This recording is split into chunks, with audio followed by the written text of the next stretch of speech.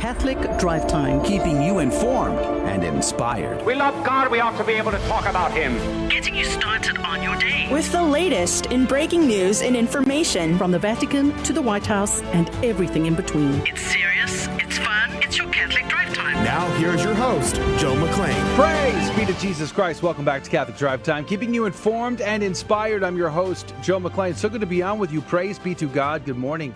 It is Tuesday, April the 12th.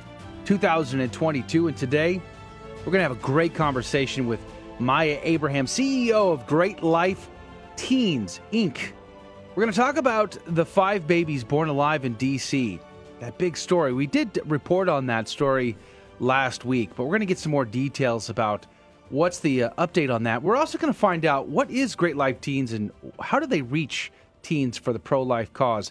Maya Abraham is going to be our guest coming up at 35 past the hour. Lots of stories in the news, of course.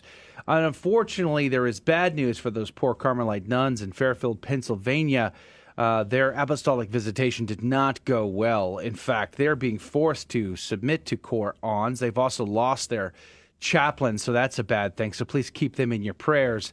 69 GOP lawmakers asked the Department of Justice and the FBI to investigate the deaths of those 5 babies. We'll cover a little bit of that as well today. And then the forced masking returns in Philadelphia. So enjoy that, Philly. Enjoy that.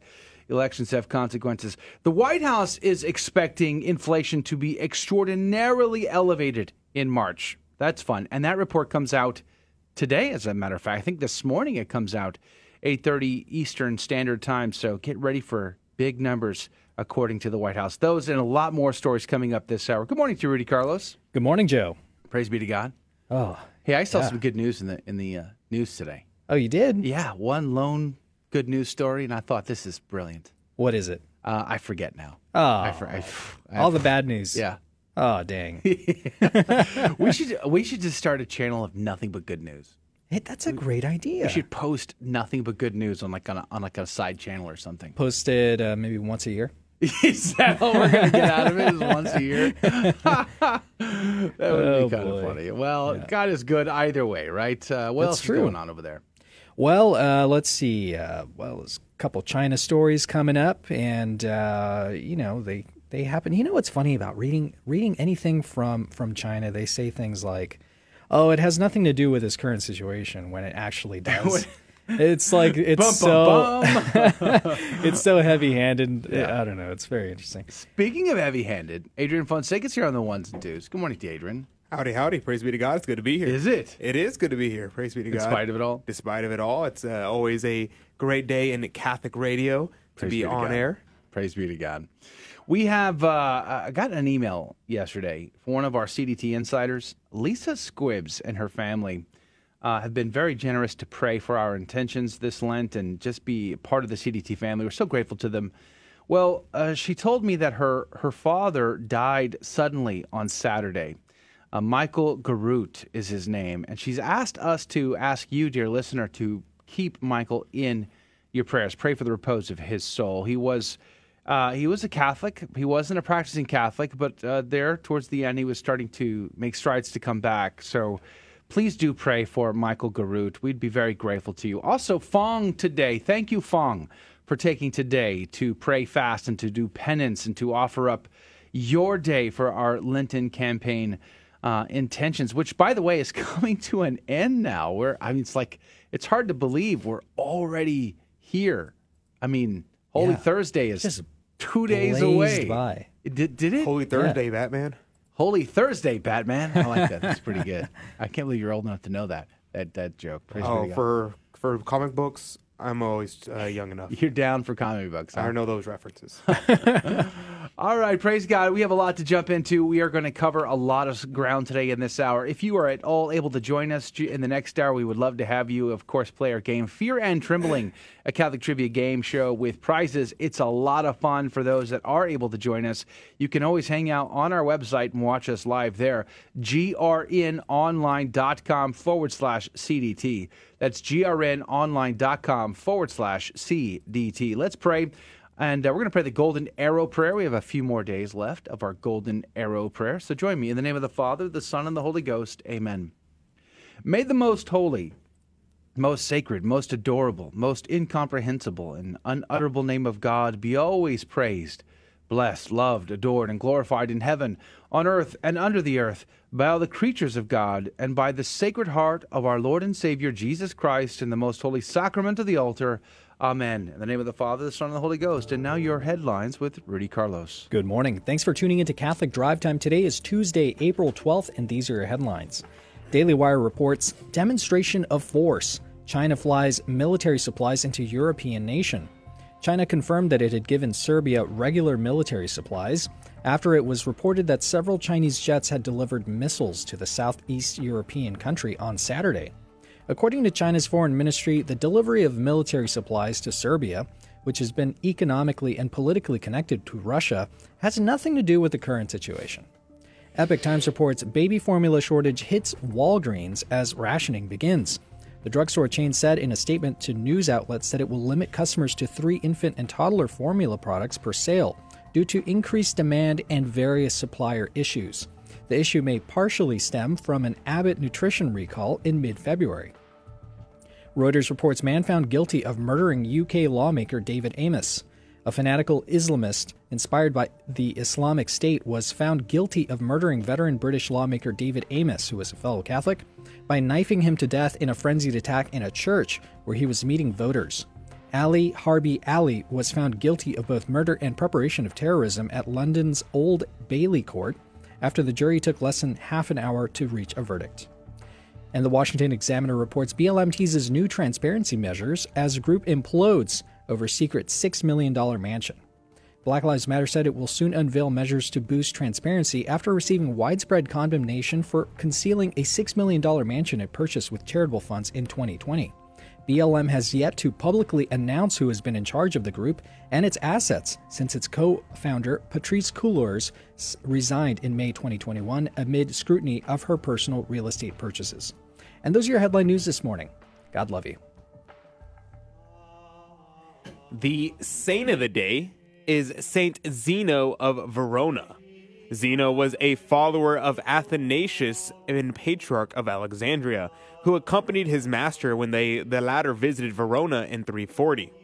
Staying in the city, Zeno entered the monastic life, living as a monk until around 362, when he was elected successor to the see of Verona after the death of Bishop Grincinus. Zeno had received a good classical education and as bishop baptized many people. He won converts back from Arianism and lived a life of poverty. He trained priests to work in the diocese and set up a convent for women. He reformed how the Agape feast was celebrated and forbade funeral masses being accompanied by attendees having loud groaning and wailing, which was common in Roman funerals. Zeno is described as a confessor of the faith in early martyrologies. St. Gregory the Great calls him a martyr in his dialogues. St. Ambrose, a contemporary of Zeno, does not. Ambrose speaks of Zeno's happy death, although as a confessor, Zeno may have suffered persecution but not execution during the reigns of Constantius II and Julian the Apostate. The entry in the current Roman martyrology lists him on April 12th but makes no mention of martyrdom. According to legend, he was stolen at birth and briefly replaced by a demonic changeling. One story relates that Saint Zeno, one day fishing on the banks of the Adige, which he did in order to feed himself, saw a peasant crossing the river in a horse and cart. The horse began to act strangely skittish. Zeno, recognizing this to be the work of the devil, made the sign of the cross and the horse calmed down. Zeno was often said to combat the devil and is sometimes depicted treading on a demon. Another story relates to how he exorcised a demon from the body of the daughter of the Emperor Gallienus.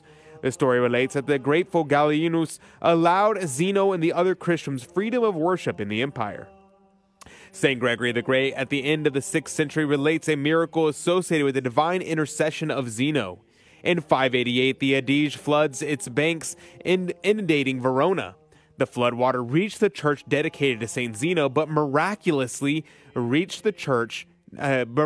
did not enter it, even though the door was wide open. The church was donated to Theodelinda, an eyewitness to the miracle and wife of King Othari. Zeno's episcopate lasted for about 10 years, and the date of his death is sometimes given as the 12th of April, 371. Saint Zeno of Verona, pray for us. Praise be to God in all things. The gospel today comes to us from John chapter 13, verses 21 through 33 and 36 through 38. Reclining at table with his disciples, Jesus was deeply troubled and testified, Amen, amen, I say to you, one of you will betray me. The disciples looked at one another, at a loss as to whom he meant. One of his disciples, the one whom Jesus loved, was reclining at table, reclining at Jesus' side. So Simon Peter nodded to him to find out whom he meant. He leaned back against Jesus' chest and said to him, Master, who is it? Jesus answered, It is the one to whom I hand the morsel after I have dipped it. So he dipped the morsel and took it and handed it to Judas, son of Simon the Iscariot. After Judas took the morsel, Satan entered him. So Jesus said to him, What you are going to do, do quickly. Now none of those reclining at table realized why he said this to him. Some thought that since Judas kept the money bag, Jesus had told him, Buy what we need for the feast, or give something to the poor. So Judas took the morsel and left at once, and it was night. When he had left, Jesus said, Now is the Son of Man glorified, and God is glorified in him. If God is glorified in him, God will also glorify him in himself, and he will glorify him at once. My children, I will be with you only a little while longer. You will look for me. And as I told the Jews, where I go, you cannot come. So now I say it to you. Simon Peter said to him, Master, where are you going? Jesus answered him, Where I am going, you cannot follow me now, though you will follow me later. Peter said to him, Master, why can I not follow you now? I will lay down my life for you. Jesus answered, Will you lay down your life for me? Amen, amen, I say to you, the cock will not crow before you deny me 3 times. The Gospel of the Lord. Praise to you, Lord Jesus Christ. I love the detail of John's Gospel. He gives you so many details, so many nuggets, insights into things. It was night. They're resting at table. John's head's on his breast. Peter gives him the nod, the nudge. Hey, John, psst, psst. Ask him. Like, Peter, why don't you ask? Good grief. You're right next. You're on the other side, for crying out loud. You're not that far away. But John gives us this detail, this information. Really, I mean, whether it was intentional or not, it gives us the ability to be the fly on the wall, to really see things in a perspective that we wouldn't have otherwise. It's pretty fascinating to me.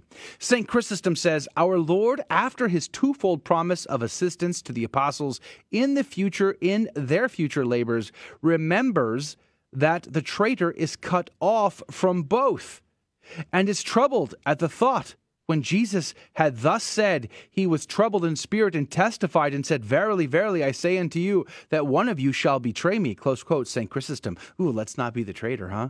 We don't want to be cut off. Origen would say, quote, He is being troubled in spirit was the human part suffering under the excess of the spiritual. For if every saint lives, acts, and suffers in the spirit, how much more is this true for Jesus, the rewarder of the saints? In other words, as Origen's pointing out here, our Lord has been there. He's done that. So all the suffering that you can imagine that you're going through, all the difficulties in life that you are struggling with, all of your stress, your anxiety, your fear, your troubles, our Lord has been there and he has done that. He has gone before you. He has led the way. Let us ponder that today. Augustine would say, Thou who promised me thy death shall thrice deny thy life. Peter knew his great desire, his strength he knew not. He boasted of his will while he was yet weak, but the physician saw his weakness. Our Lord does see our weakness. He sees our heart and our intentions too. If we fall, if we stumble, get up, turn back to the Lord, and repent. God is merciful and will forgive. We'll be right back. This Holy Week, let us slow down and focus on our Lord's passion through the eyes of Mary. Our Blessed Mother knew Jesus from his miraculous birth to his sorrowful death. The prophecy of Simeon predicted that Mary's own soul would be pierced with the sword, and how quickly the crowds turned from welcoming Jesus into Jerusalem on Palm Sunday to condemning him to death. We reflect on the fear Mary must have had hearing the crowds cry out, "Crucify him." Mary sees her son take up his cross and fall 3 times as she stands distressed, unable to help him. Our Lady watches as the robe she made for him is ripped from his flesh. Mary was the first one to hear Jesus say, "I thirst," and now she hears him cry out these words from the cross. Mourning, she receives her dead Jesus from the altar of the cross. She buries in death the son she gave birth to. O Mary, renew your motherhood to us now and at the hour of our death. There will come a day when each of us will be asked to review the movie of our life and give an account to God. We will sorrowfully relive the bad times and joyfully revisit the good. Thankfully, no matter what you've done, there is hope, since Jesus came not to condemn the world, but to save it. So if you've been away from church for a while, we invite you to come home and find the peace that only comes from God. Visit CatholicsComeHome.org. Praise be to Jesus Christ. Welcome back to Catholic Drive Time, keeping you informed and inspired. I'm your host, Joe McLean. So good to be on with you. Praise be to God. Coming up at 35 past the hour, Maya Abraham, CEO of Great Life Teens, defender of femininity and anti-contraception activist, is going to be on the program to discuss the 5 born alive babies in the Sergi Center over in D.C. We did cover that story. We want to dive into where we're at now with that. She's also going to tell us about her organization, what she does and why she does it. All of that coming up with Maya Abraham at 35 past the hour. Please stick around for that. There are, as I say, several stories in the news that are of great concern to me, and I'm sure they are to you as well. Let me just start with this. I said this at the top of the hour. I think it is an important point and an important topic to discuss. We covered the Fairfield Carmelite story, the nuns there in Pennsylvania, and how they were receiving an apostolic visitation. And there's a document called Korans that basically forces religious communities, specifically women's religious communities, to gather in like a conference of sorts. You know, think of Congress, right? They have to have representation. And this can be a difficulty. You might argue there are some upsides, praise be to God, but there's downsides too that I think are of great concern. And we're seeing them here in this circumstance where this community could dictate to this religious community, these Carmelites, and basically tell them they're not allowed to live their charism as it's been laid out for them, according to their founders' desires. So this has been a real issue. They have begged for mercy and pleaded for the Vatican to not make them subject to this this commission, this conference, this Congress of sorts, if you will. I'm just trying to characterize it there. But unfortunately, we've discovered yesterday through an exclusive interview with Father Maximilian Mary at LifeSite News yesterday that not only are they going to have to, there's no dispensation being given to them, that they will have to get in to follow Korans, and they will probably lose their charism, and which means that their many vocations will also likely be decimated. But they've also lost their 2 chaplains. They were dismissed by the apostolic visitor. So a very concerning story and development there. It's really not going well at all. So please do us a favor and do keep them in your prayers. I would be exceedingly grateful to you. Here's the story I found this morning that I find very interesting. Here's the article. It comes out of the Blaze Media. It says, luxury watch company crafts blistering rebuke of transgender movements, assaults on womanhood. Now, this is a story we're seeing all the time now. I mean, this is really heating up, and it surprises me, to be honest with you. Given the LGBTQ movement in our country over the many decades that has really pushed you're talking a sliver of the population who deals with either same-sex attraction and or gender dysphoria is pushing the rest of the populace into a mold which is very troubling as Catholics. We are very troubled by this because it denies the the dignity of the human person made in the image and likeness of God, the gift of human sexuality, and how that plays in who we are. It's making us believe something that is false, and we must stand against that. And this is what surprises me about this. I want to play a little bit of this ad that this company has put out. Adrian, you got that queued up? What is a woman? Is a woman a history of achievements quickly being erased? Is a woman a feminine force of nature? Is a woman a sister, a daughter, a mother? Is a woman the wonder of childbirth? Is a woman a caregiver? Is a woman a warrior who fought for her place? Is that now being taken away, soon to be forgotten? Is that not worth protecting? Can you provide a definition for the word woman? Can I provide a definition? Mm-hmm. Yeah. I can't. That's good. I mean, I think you get the point. What's fascinating to me about this story is this is a company that is boldly standing against the tide. I mean, look what happened with Disney, right, in the Florida case. But this isn't new. I mean, I remember just a couple of years ago, really, when we have these pro-life laws being passed in certain states. Company after company after company, CEOs all coming out, condemning the states, Hollywood saying we'll never make movies in those states again. They'll lose all this money. We're gonna fire our employees there. We're never gonna do business there.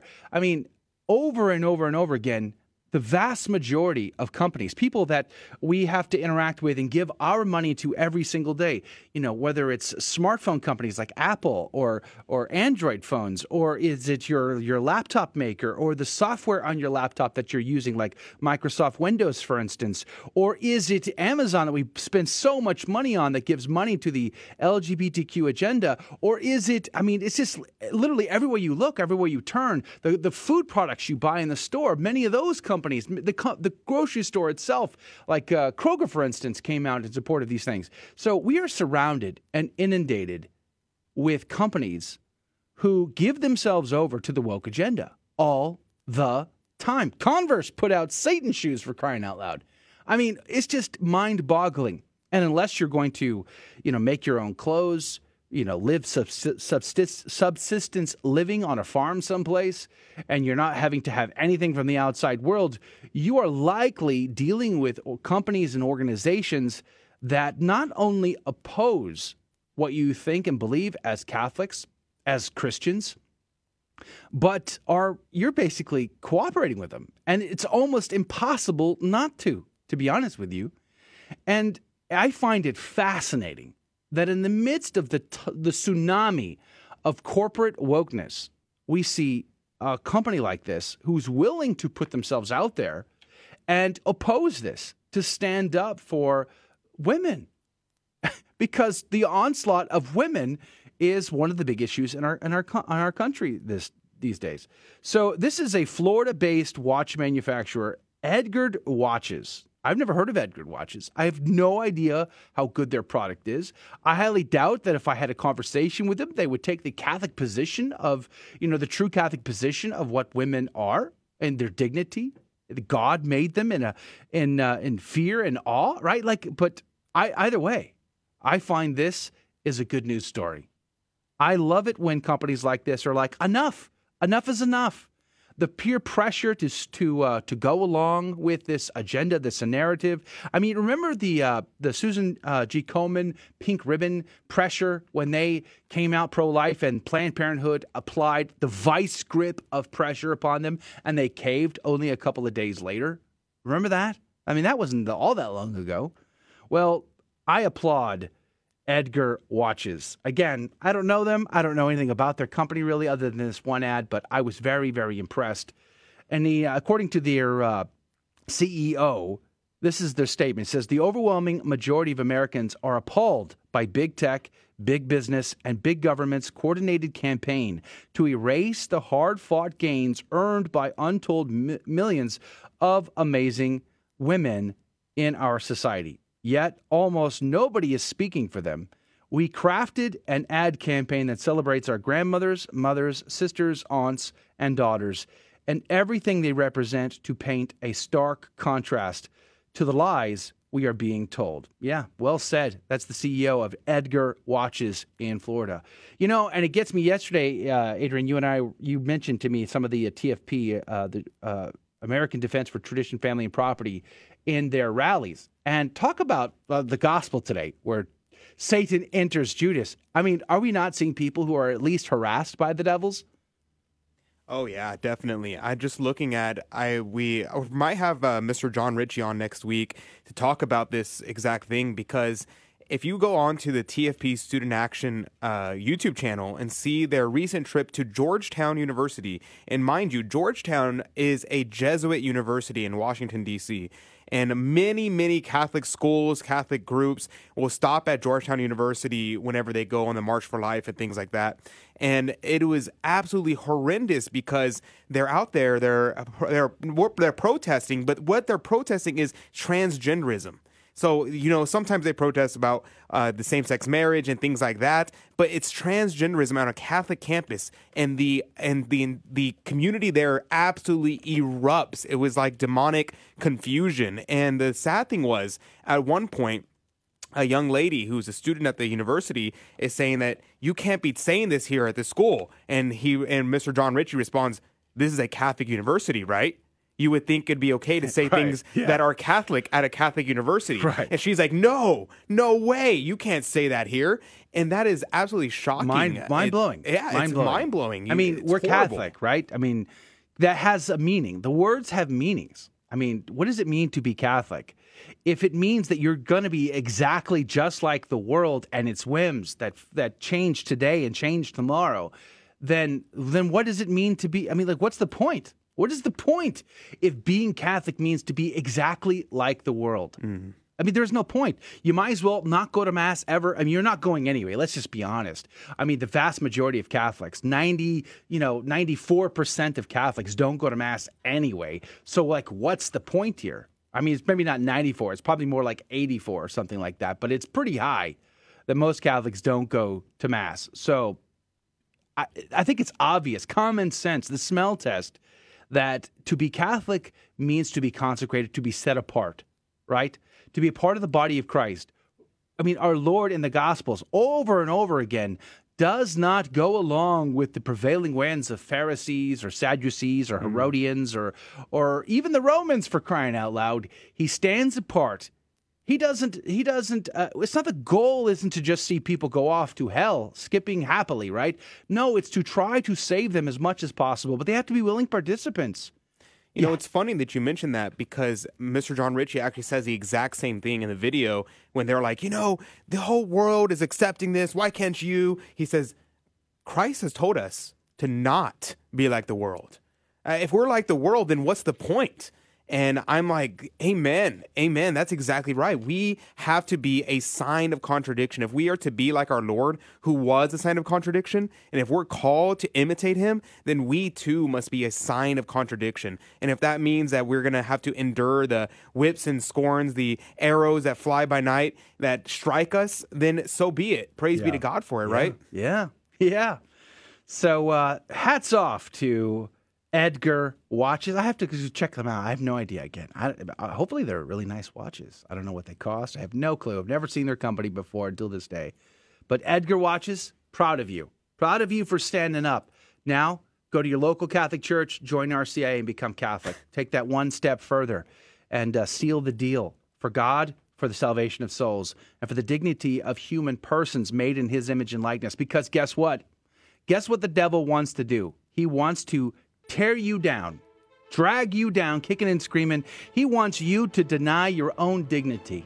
He wants you to pretend to be something beneath your dignity. Let's not give him that. We're not animals. We're humans made in his image and likeness. We're special. God made us this way. Let's not let's not give up this gift. Amen. We'll be right back. Breaking news and stories. And Myra Abraham is coming up next. Men, it's time. The Men's March to End Abortion and Rally for Personhood is Saturday, June 11th, the weekend before Father's Day, from 12 to 3 p.m. in Tallahassee, Florida. Men gather at 12 p.m. for the march. All women, children, and families join us for the 2 p.m. rally at the Florida State Capitol. You are needed. Every life matters. Join us on June 11th in Tallahassee. For more information, go to themensmarch.com. When Jesus arrives at the tomb of Lazarus, Mary, his sister, kneels before Jesus and says, "Lord, if you had been here, my brother would not have died." Jesus was friends with Lazarus and his sisters. When he sees her weeping, he is moved, and the gospel tells us Jesus wept. Those two words are the shortest sentence in the Gospels. Jesus wept. We see the human side of Jesus joining in the sadness and loss of his close friends. Lazarus represents each one of us, and we too are called to come out of the tomb of sin and death. The story of Lazarus prefigures the resurrection of Jesus at Easter, but it also points to our baptism. As St. Paul says, we were buried with him by baptism into death, so that as Christ was raised from the dead by the glory of the Father, that we too might walk in newness of life. This is Matt Maloney for KnowTheFaith.net. Welcome back to Catholic Drive Time, keeping you informed and inspired. And now, more headlines. Axios reports Biden announces pick for ATF and plans to trace ghost guns. President Biden announced Steve Dettelbach as his nominee to head the Bureau of Alcohol, Tobacco, Firearms, and Explosives, as well as new plans to regulate so-called ghost guns. The administration plans to reclassify certain components which are not typically considered firearms in gun kits as the firearm itself, allowing the government to track them. Washington Examiner reports Philadelphia becomes first big city to reimpose mask mandate. I'd hate to be there. Philadelphia will reinstate indoor masking once again starting next week, citing an uptick in COVID-19 cases due to the so-called Omicron subvariant BA.2. It's the first big city to reimpose a mask mandate since its last remaining ones were lifted starting in February. Breitbart reports China. Criticism of Shanghai lockdown meant to delude people into not fearing coronavirus. The Global Times, a Chinese communist newspaper, says that Western criticisms of China's draconian zero-COVID lockdown policies are just an oversimplified attempt to trivialize the Omicron variant as just a big flu. Many people are facing starvation in Shanghai and other cities after being locked down and unable to leave their apartments. The Hill reports White House braces for extraordinarily elevated inflation numbers. Rising prices in food, energy, shelter, and a wide range of consumer goods have squeezed household budgets in the aftermath of the COVID-19 pandemic. Administration officials have largely chalked it up to the war in Ukraine, which has roiled global energy markets and upended food supply chains. And those are your headline news this morning. God love you. Praise be to God in all things. Thank you, Rudy, for keeping us up to date.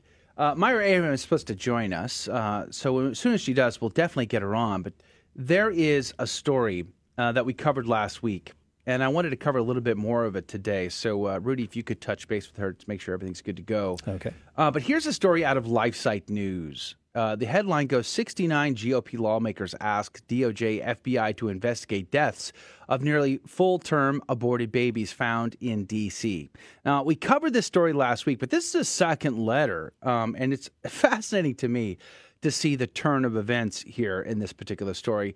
The dozens of Republican lawmakers signed on to a letter Friday calling for Attorney General Merrick Garland to direct the Department of Justice and the FBI to investigate the deaths of 5 nearly full-term aborted babies found in Washington, D.C. late last month.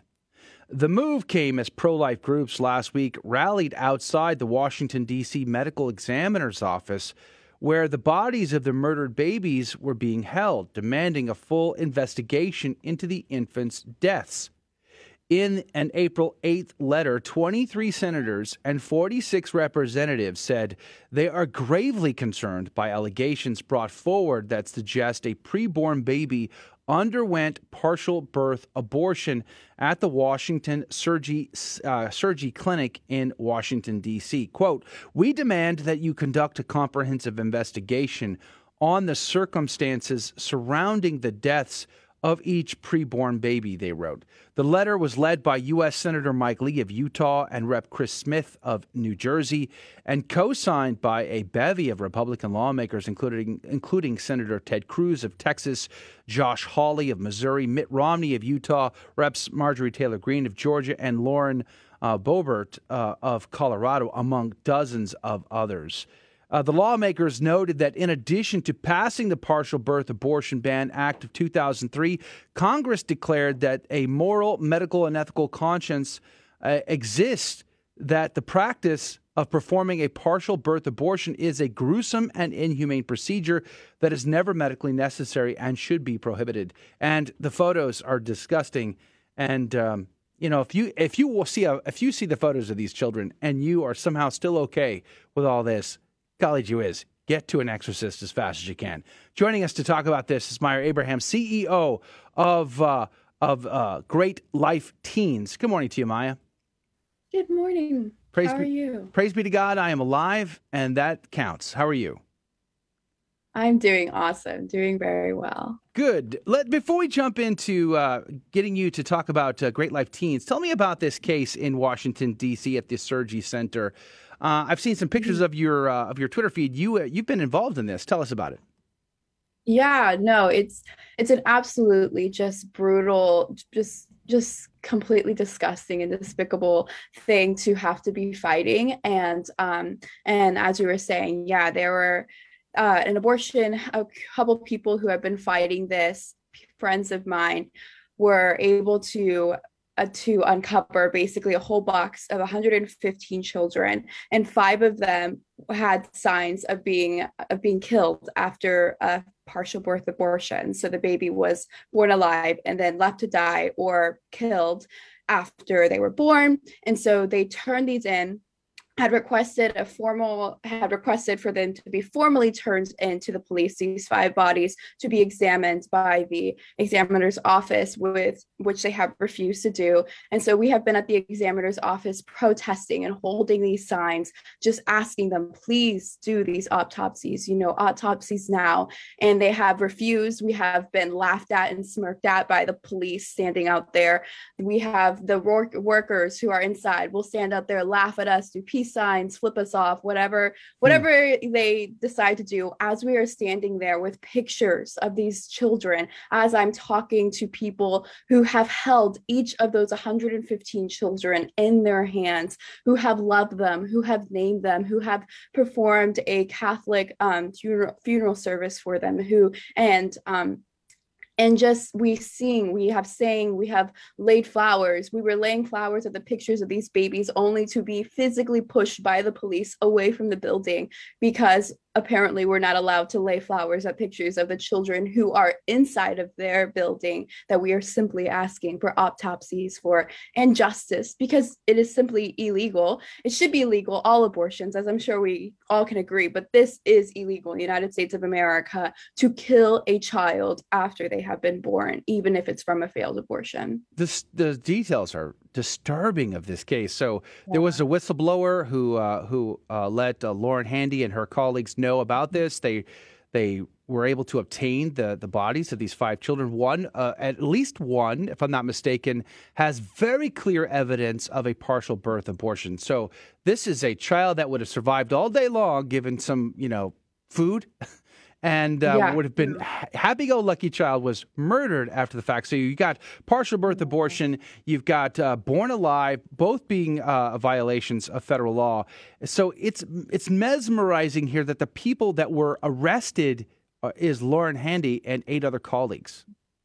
Yeah, and it's heartbreaking I've said, I've never cried so hard at a protest, because it wasn't just a protest. It was a memorial service for people who are a part of our human family. And each of those 5 children, all 115 of them are named. But I think the one that has clear evidence of not being able to have been dead when she was born is Phoenix. And basically Phoenix was born in her embryonic sac, and it's simply impossible for a child to be born in the embryonic sac without being alive, because the baby has to come out first before the umbilical cord. And so the baby still would have been alive when she was born, and they left her in the sac, meaning that and severed the umbilical cord, meaning that she suffocated or she drowned in her own embryonic fluids because of that. And it's just simply, and so she's purple, and it's just simply, it's so heartbreaking. And then I have to talk to the people who discovered these bodies. And there was another lady there who has been fighting this alongside me, and she said she's been rescuing baby bodies since the 1980s. Oh, wow. And so she's built up this tolerance to seeing children because she does this every week. And she said this was the first time she's cried in a long time, because these were clearly babies who had the opportunity to cry, whose necks were severed, who's outside of the womb, and she said, and they're fully formed. They could have lived, without the help of their mother, and it's just simply heartbreaking to see, especially to see people laugh at us as we are showing them pictures of these children. I don't stand outside abortion clinics with pictures of children, that were aborted, because I don't believe that's what's going to bring the women to us. But I will stand outside that examiner's office, and I will show him, these are the bodies you have within your office, and you need to do an autopsy. You need to provide justice for these children, because this is wrong. And they felt that pain. And one of the babies was what you would call a live dismemberment. So this baby, I believe this is Harriet, she had, you can see in the pictures, and this is the picture that I posted, her arms and her legs are torn off, and it, from what we've seen, she was alive while this happened.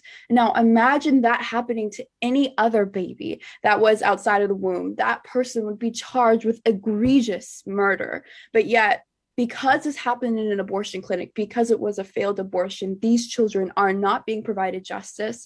And that is why this is so important for each person to call your senator about, to talk about, because if it doesn't matter, if most of your friends, or even if you are impartial about abortion, this is clearly wrong. This is 100% clearly wrong. And these children felt that pain, and we have a job to do to provide justice, and not to laugh at justice in the face, or not to do anything about it. Because that was when I just started crying, was to see them up there. Hold that thought. Myra Abraham is our guest, CEO of Great Life Teens, defender of femininity and anti-contraception activist. You can find their website at greatlifeteens.org.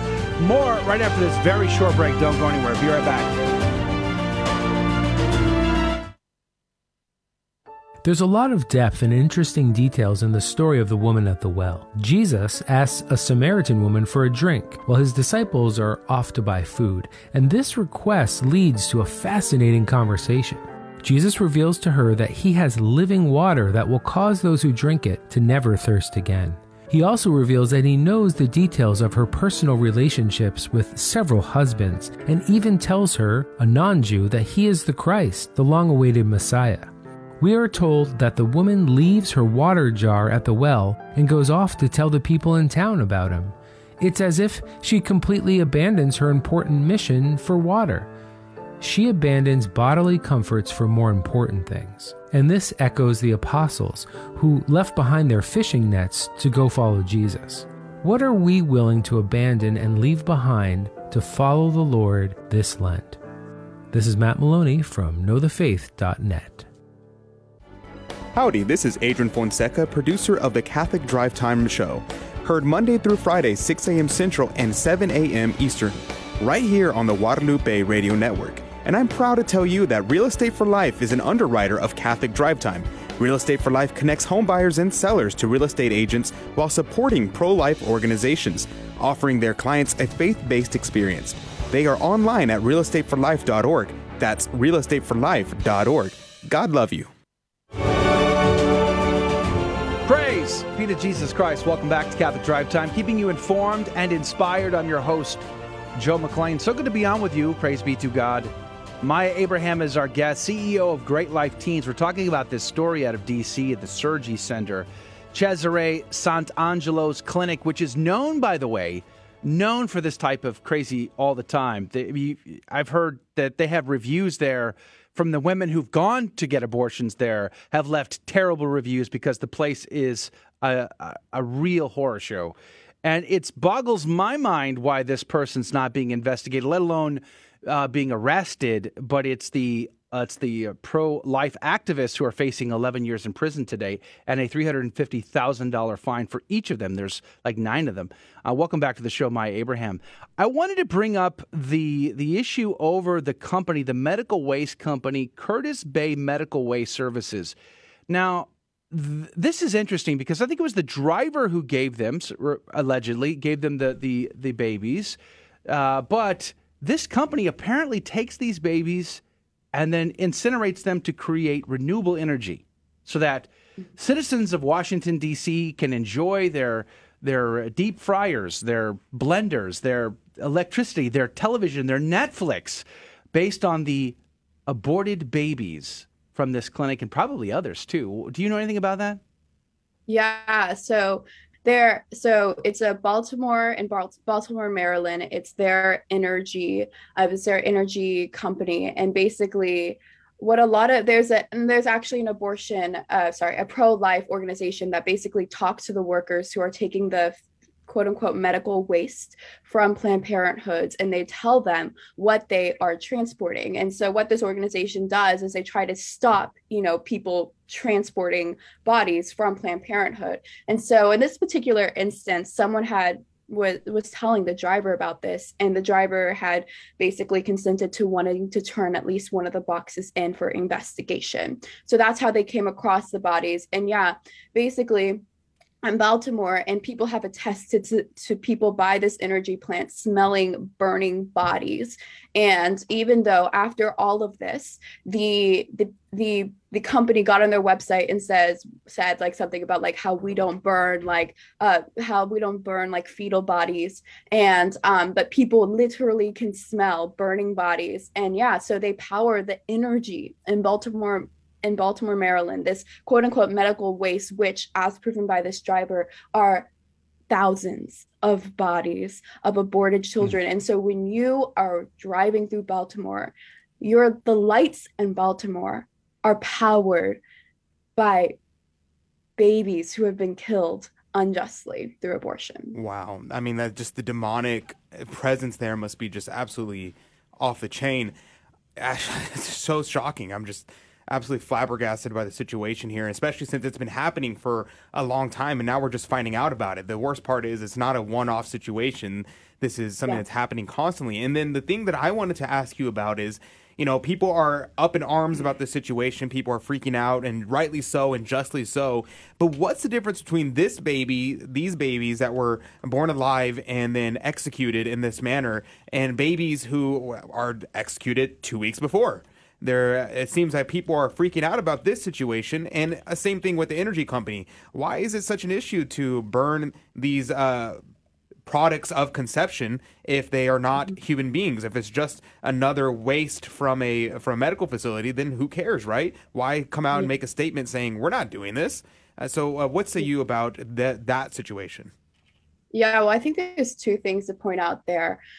The first thing being like just re-emphasizing what you said. Well, why would it be such a big deal if it's just a quote unquote product of conception and not a child? So yeah, why would it be such a big deal? Why would people need to put statements out? What would the issue be with examining the bodies of these children? The second thing for all the pro-lifers out there is just recognizing that there is nothing different between a 32-week-old child and a 1-week-old child, a child that was just conceived. The only difference is size. And that's where we have to reevaluate our beliefs. And not just for the pro-lifers, but for anyone who's for abortion, is what is the difference? Why are we suddenly fighting so hard just because we can see a a child that was fully formed, that was crying? What is the difference? Because there is no difference between, I believe, and this is science too, that there's no difference between a 2-year-old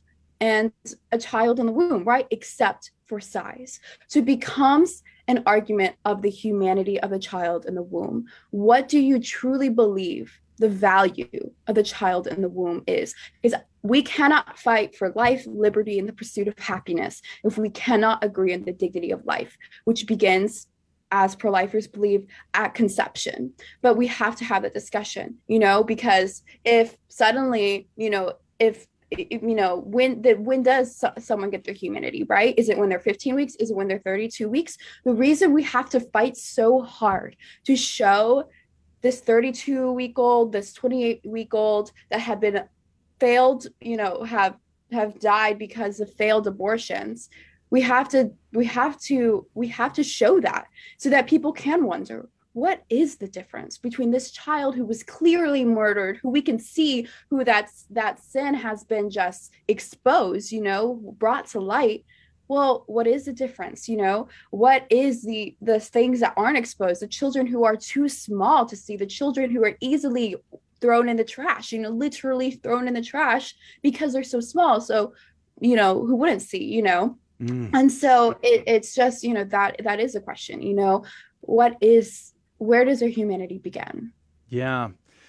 But what can change here? As long as our culture is in the contraception mentality where human intercourse becomes something of a playtime, of casual, of demeaning and perverse, this will never change, will it? Yeah, it will never change. I truly believe that. And I receive tons and tons of hate. Just take a gander through my recent Twitter post. I receive tons and tons of hate for saying that. I am told all the time that, birth control would solve for this abortion problem, but look back to when there was no birth control. There was very few abortions too. Now, I'm not exactly saying there correlation equals causation, but what I am saying is that it's that contraceptive mentality of taking the sacredness away from sex, so taking away the child away from the sexual act, right? Because what is sex? Sex is supposed to be the most beautiful way you can give yourself to a person. And when you take, and the manifestation of love is a child, right? Love creates, right? We see that manifested in the Holy Trinity, right? The Holy Trinity is the Father and the Son pouring love, sincerely giving themselves to one another, which brings, which creates, right, the Holy Spirit, right? And that is what, as human beings, that's the deepest calling that we are called to do as made imago Dei, is to enter fully into that likeness of God. And when you take that away, when you take the love away from sex, when you can begin having sex without any quote unquote consequences, but without any fruits, then you take away love. That's the whole idea of why Jesus curses the fig tree. He curses the fig tree because it bore no fruit, because it lacked love in the heart. That's what he tells the Jews all the time, is you can do all these things, quote unquote, by the law, by obligation. But if there's no heart, if there's no love, it has no meaning. And that's the issue here that we are fighting with abortion, is this contraceptive mentality of the fact that, really, that we need no love. And so when you see bodies as an instrument of pleasure and not as an opportunity to gift yourself, to give a sincere gift of self to another, then you will continue entering into this abortion mindset of, if I didn't want a child, well, guess what? Then it becomes morally permissible to say, maybe it's okay to quote unquote get rid of this child, because people see abortion as just another form of birth control. It's opened up this wing to abortion. And I believe until there is no contraception, we will not see abortion go away, because it's that contraceptive mentality that has fostered abortion, that has continued abortion to be morally permissible within a society. It was the grounds for why Roe v. Wade was passed. And it was because, if we can allow birth control, a birth control, by the way, used to be illegal in the United States leading up to Roe v. Wade. But then when that became legal, abortion could become legal because of that contraceptive mentality of taking parenthood, and I always encourage people to just say, instead of consent to sex, ask about consent to parenthood, and that is a teller of whether or not that is truly the person loving you or using your instrument as using your body as an instrument for their pleasure. We're down to just under 2 minutes now with Maya Abraham, CEO of Great Life Teens. Tell us about Great Life Teens. What is it you do? Yeah, Great Life Teens, our motto is bringing dignity back to humanity by forming our communities. And we get teens connected with their local communities. I believe it all goes back to the local community. It goes back to, encountering that woman where she is. It goes back to the grassroots of what we have in our schools. And so I started Great Life because I struggled to be a part of the pro-life movement when I was a teen, and I never wanted another teen to have to feel that way again. I believe that teens who get inspired in the pro-life movement need to stay inspired and use that inspiration to inspire others. So if you know of any youth who just need one place to go to figure out how to get involved in the pro-life movement, go to greatlifeteens.org. We'll get you connected, even if it's with Students for Life, Live Action. We don't care what we get you connected with. We just want to get you connected, involved, and provide you the resources and the funding to be a part of the pro-life movement. Yeah, it's very inspiring to see a pro-life organization run by young women who are motivated and fearless in this. So God bless you all for doing it. GreatLifeTeens.org. GreatLifeTeens.org. Check it out. Spread that widely. We'd be grateful to you. Maya Abraham, God bless you. God love you. Thanks for being on today. Thank you. All right. Have a great day. That's going to do it for hour number 1 of Catholic Drive Time. Praise be to Jesus. Thank you all for joining us. If you can and are able, join us in the next hour. We'd love to have you. Of course, we have our game show, Fear and Trembling, and prizes are at stake, and you could win. We'll tell you all about it in the next hour, plus a lot more coming up for those that are able to hang out on our website, grnonline.com/CDT, where you can find all of the live video feeds and listen just to the audio too. grnonline.com/CDT. God bless you. God love you. We'll see you back here tomorrow. I think Deacon Harold Burke Sivers will be our guest tomorrow. Praise be to God. We're going to talk about the parallels between King David and our Lord. We'll see you. Thank you for joining us on Your Catholic Drive Time, where it is our pleasure to keep you informed and inspired. Join us Monday through Friday at the same time, right here on your favorite Catholic radio station. Don't forget to connect with us. Just go to facebook.com/Catholic Drive Time. Again, that's facebook.com/Catholic Drive Time. Be sure to share more than just us today. Share Jesus with everyone you meet. Bye now, and God love you.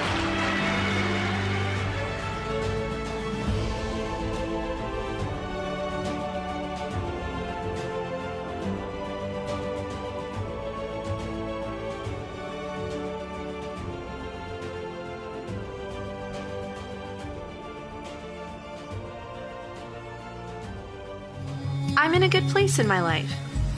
And I'm energized by new adventures. I've got friends to laugh with. And a good relationship. But even though I'm kind of comfortable, I sometimes wonder, is there something more? Could God and church be what you're looking for? Come and see at CatholicsComeHome.com. Men, it's time. The Men's March to End Abortion and Rally for Personhood is Saturday, June 11th, the weekend before Father's Day, from 12 to 3 p.m. in Tallahassee, Florida. Men gather at 12 p.m. for the march.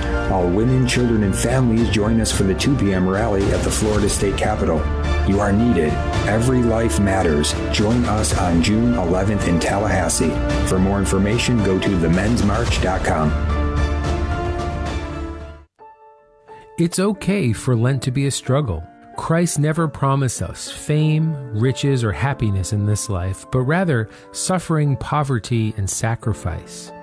The desert of Lent helps us discern the need for God. We must realize, in most cases, the desert is more of a path than it is a place for us to live. If we follow in the path of Christ, that is, in his way of the cross, we find not a crown of gold, but a crown of thorns. We must first die if we wish to be reborn. Moses and the Israelites wandered in the desert for 40 years, and Jesus fasted and was tempted in the desert for 40 days. The 40 days of Lent are a time of trial and purification. This Lent, let's leave everything to God, especially if everything seems to be going wrong. This is Matt Maloney from knowthefaith.net.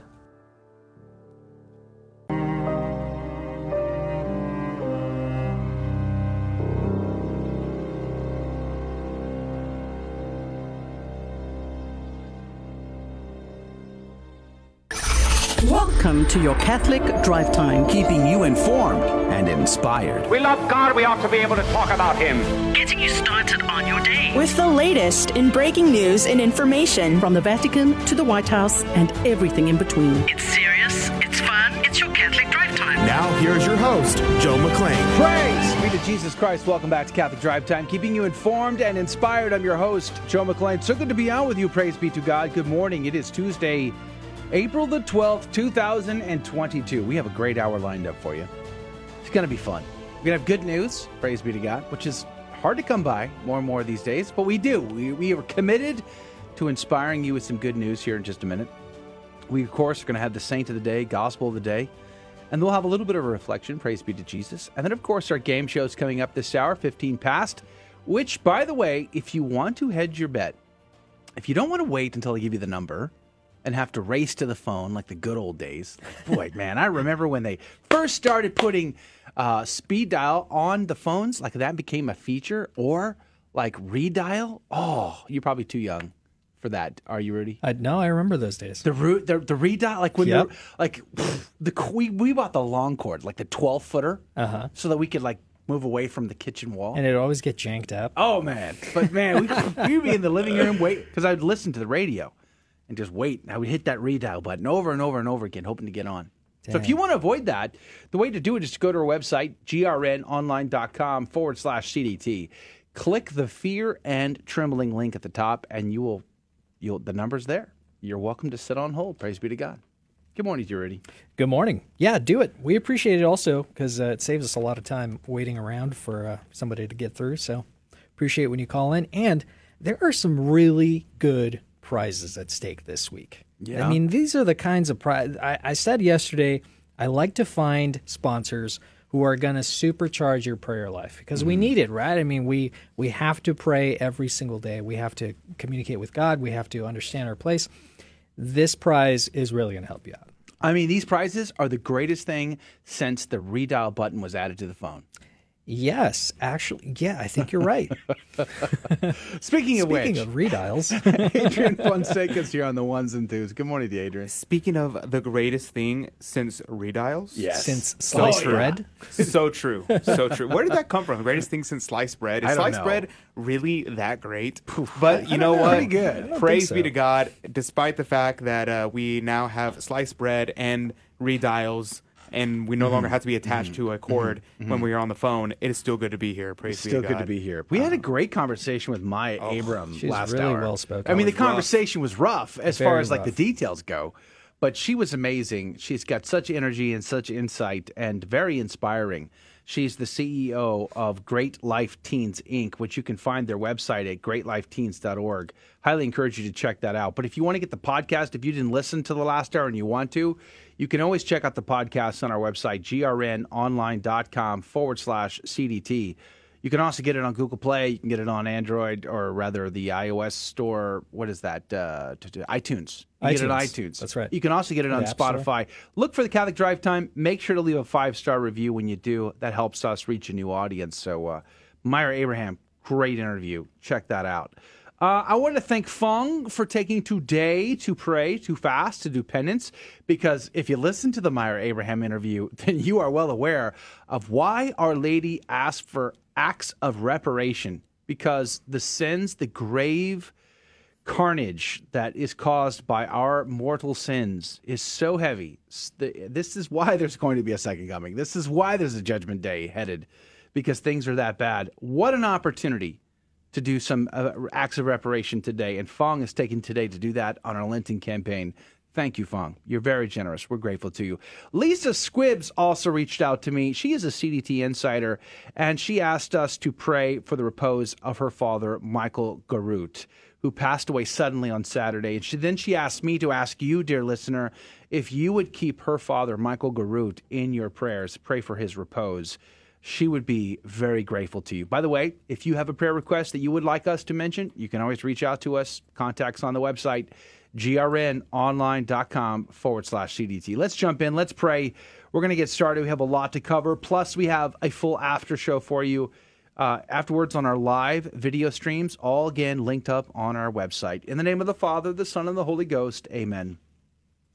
May the most holy, most sacred, most adorable, most incomprehensible and unutterable name of God be always praised, blessed, loved, adored, and glorified in heaven, on earth, and under the earth, by all the creatures of God, and by the Sacred Heart of our Lord and Savior Jesus Christ, in the most holy sacrament of the altar.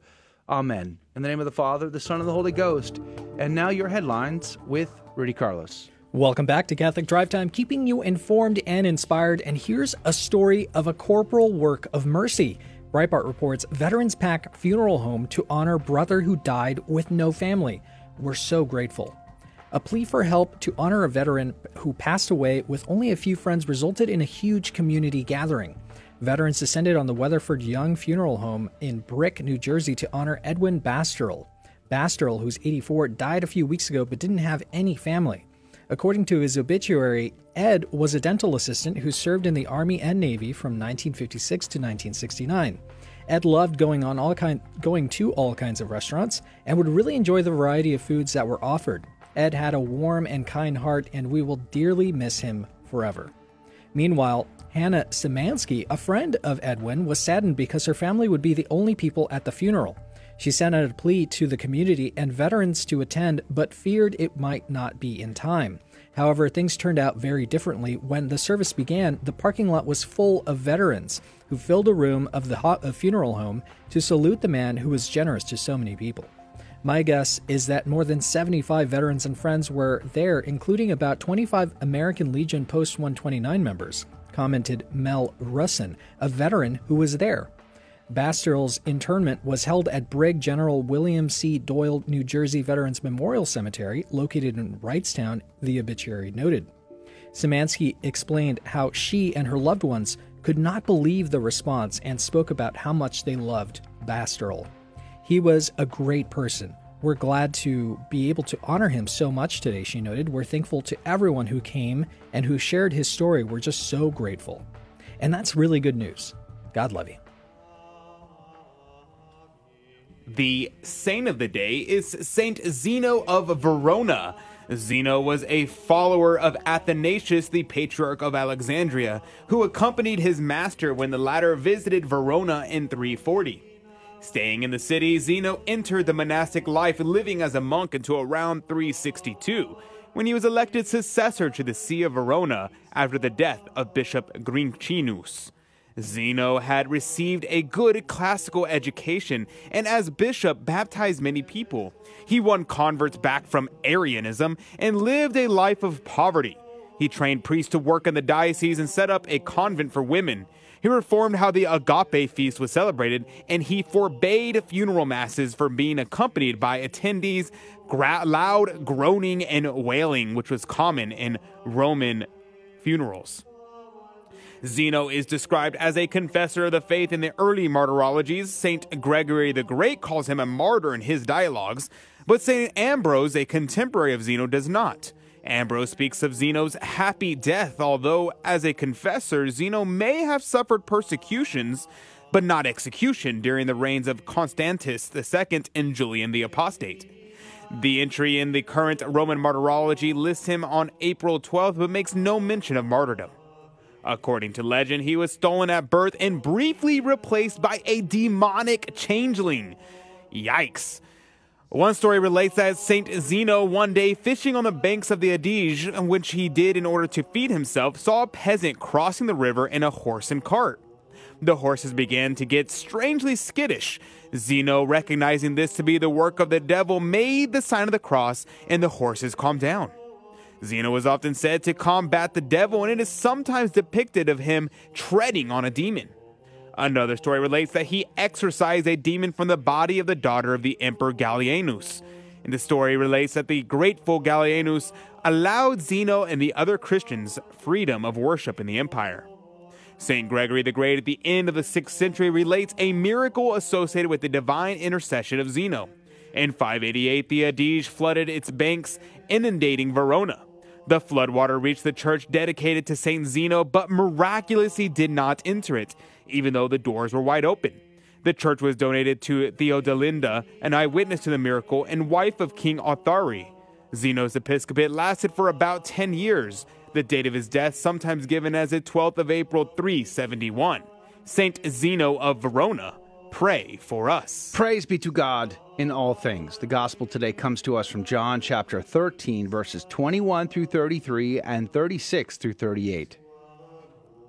Reclining at table with his disciples, Jesus was deeply troubled and testified, "Amen, amen, I say to you, one of you will betray me." The disciples looked at one another at a loss as to whom he meant. One of his disciples, the one whom Jesus loved, was reclining at Jesus' side. So Simon Peter nodded to him to find out whom he meant. He leaned back against Jesus' chest and said to him, "Master, who is it?" Jesus answered, "It is the one to whom I hand the morsel after I have dipped it." So he dipped the morsel and took it and handed it to Judas, son of Simon the Iscariot. After Judas took the morsel, Satan entered him. So Jesus said to him, "What you are going to do, do quickly." Now, none of those reclining at table realized why he said this to him. Some thought that since Judas kept the money bag, Jesus had told him, "Buy what we need for the feast," or "Give something to the poor." So Judas took the morsel and left at once, and it was night. When he had left, Jesus said, "Now is the Son of Man glorified, and God is glorified in him. If God is glorified in him, God will also glorify him in himself, and he will glorify him at once. My children, I will be with you only a little while longer. You will look for me, as I told the Jews, where I go you cannot come, so now I say it to you." Simon Peter said to him, "Master, where are you going?" Jesus answered him, "Where I am going you cannot follow me now, though you will follow me later." Peter said to him, "Master, why can I not follow you now? I will lay down my life for you." Jesus answered, "Will you lay down your life for me? Amen, amen, I say to you, the cock will not crow before you deny me 3 times. The Gospel of the Lord. Praise to you, Lord Jesus Christ. St. Leo said in Haydock's commentary this morning, "It is the voice not of command, but of permission, not of a person in fear, but of one prepared for death." And what he's talking about here, St. Leo, is he's talking about the command to Judas to go and to do it quickly. Was he giving him permission? Was he commanding him to be possessed by Satan? Was he somehow an active participant in all of this? It's interesting, isn't it? Chandler says it is not a license, much less a command, to go about his treason, but a signification to him that Christ would not hinder or resist what he was about to do it as soon as he pleased, but was both ready and desirous to suffer for our redemption. Close quote, Chandler. Adrian, what did you find? Yes, Cornelius Lapide here says in the Syriac, it actually says, "And these things said Jesus, and groaned in spirit, and testified, saying, Amen, amen, I say to you." He says in Arabic, it says, was moved in spirit. So what does this get at? He said this emotion then was an immense grief and indignation at the crime of Judas. He said Christ was pained in the innermost feelings of his soul and groaned in spirit for the enormity of this crime, as well as for the perdition of Judas. Because he recognized the perdition of Judas. Recognize that, because many people today will say, well, we don't know if Judas is in hell. We don't know what happened to Judas. But Christ very clearly here is groaning in pain and suffering, recognizing that Judas is going to be damned because of his sin. And the sorrow he did not suffer involuntarily, but admitted it of his own free will, meaning that Christ does not have his passion just stirred up the way we do. He wills his passion. So the fact that he groans in spirit was not an involuntary action. He chose to do this. The second thing to note is that when he receives the Holy Eucharist, Judas does, as it were, he was driven to madness by the devil when he had received it unworthily, straightway forth to carry out the crime he was meditating.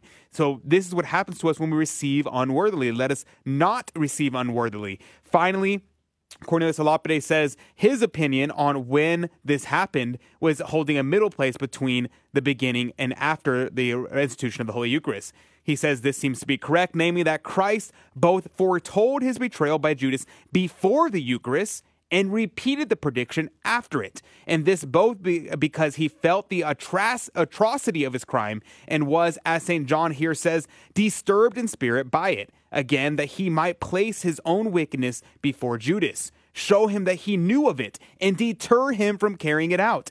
And also to prepare and fortify the minds of the apostles, that when they should soon see that the actual betrayal of the capture of Jesus, they might not be shocked. This is very important for us to recognize that our Lord desired the salvation of Judas, and it was not God's will that he be damned, but it was his own will. All right, time to go to break. We're going to play Fear and Trembling. It's coming up next. That phone number is wide open right now. You could call. You could be our contestant. Pick up the phone and dial 877-757-9424. That phone number is 877-757-9424. Phone lines are open. The first caller gets to be the contestant.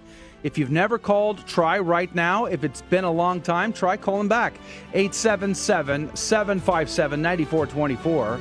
877-757-9424. Don't go anywhere. Catholic Drive Time and Fear and Trembling coming up next.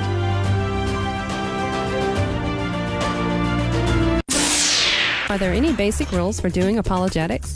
1 Peter 3:15 says, always be prepared to make a defense. Always be prepared, Scripture tells us. How can we always be prepared to make a defense of our faith? Rule number 1, pray.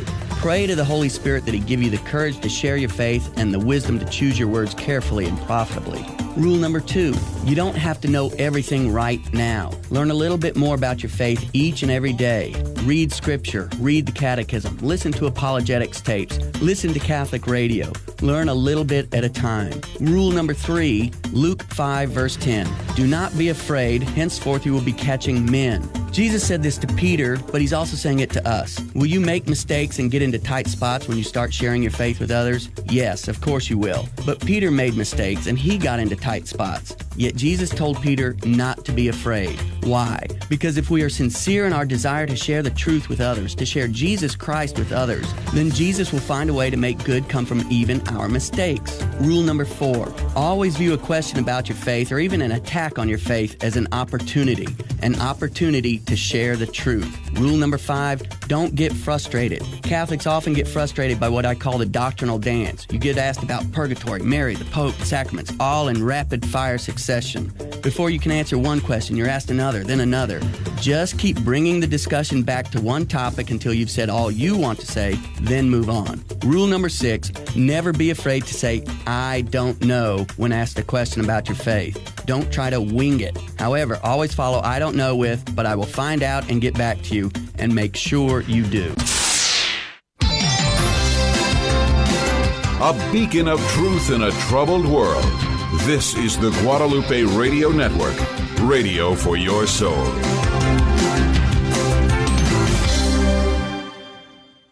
Welcome to another round of Fear and Trembling, the Catholic trivia game show that helps you work out your salvation by the seat of your pants. It's a 50-50 chance and prizes are involved. Avoid the weeping and gnashing of teeth. Call now to take your shot. 877-757-9424. And now, your host, Joe McClain. Praise be to Jesus Christ. Welcome back to Catholic Drive Time in Fear and Trembling, the Catholic Trivia Game Show, where we have a secret and hidden agenda. So please do me a favor and don't tell anybody what I'm about to share with you.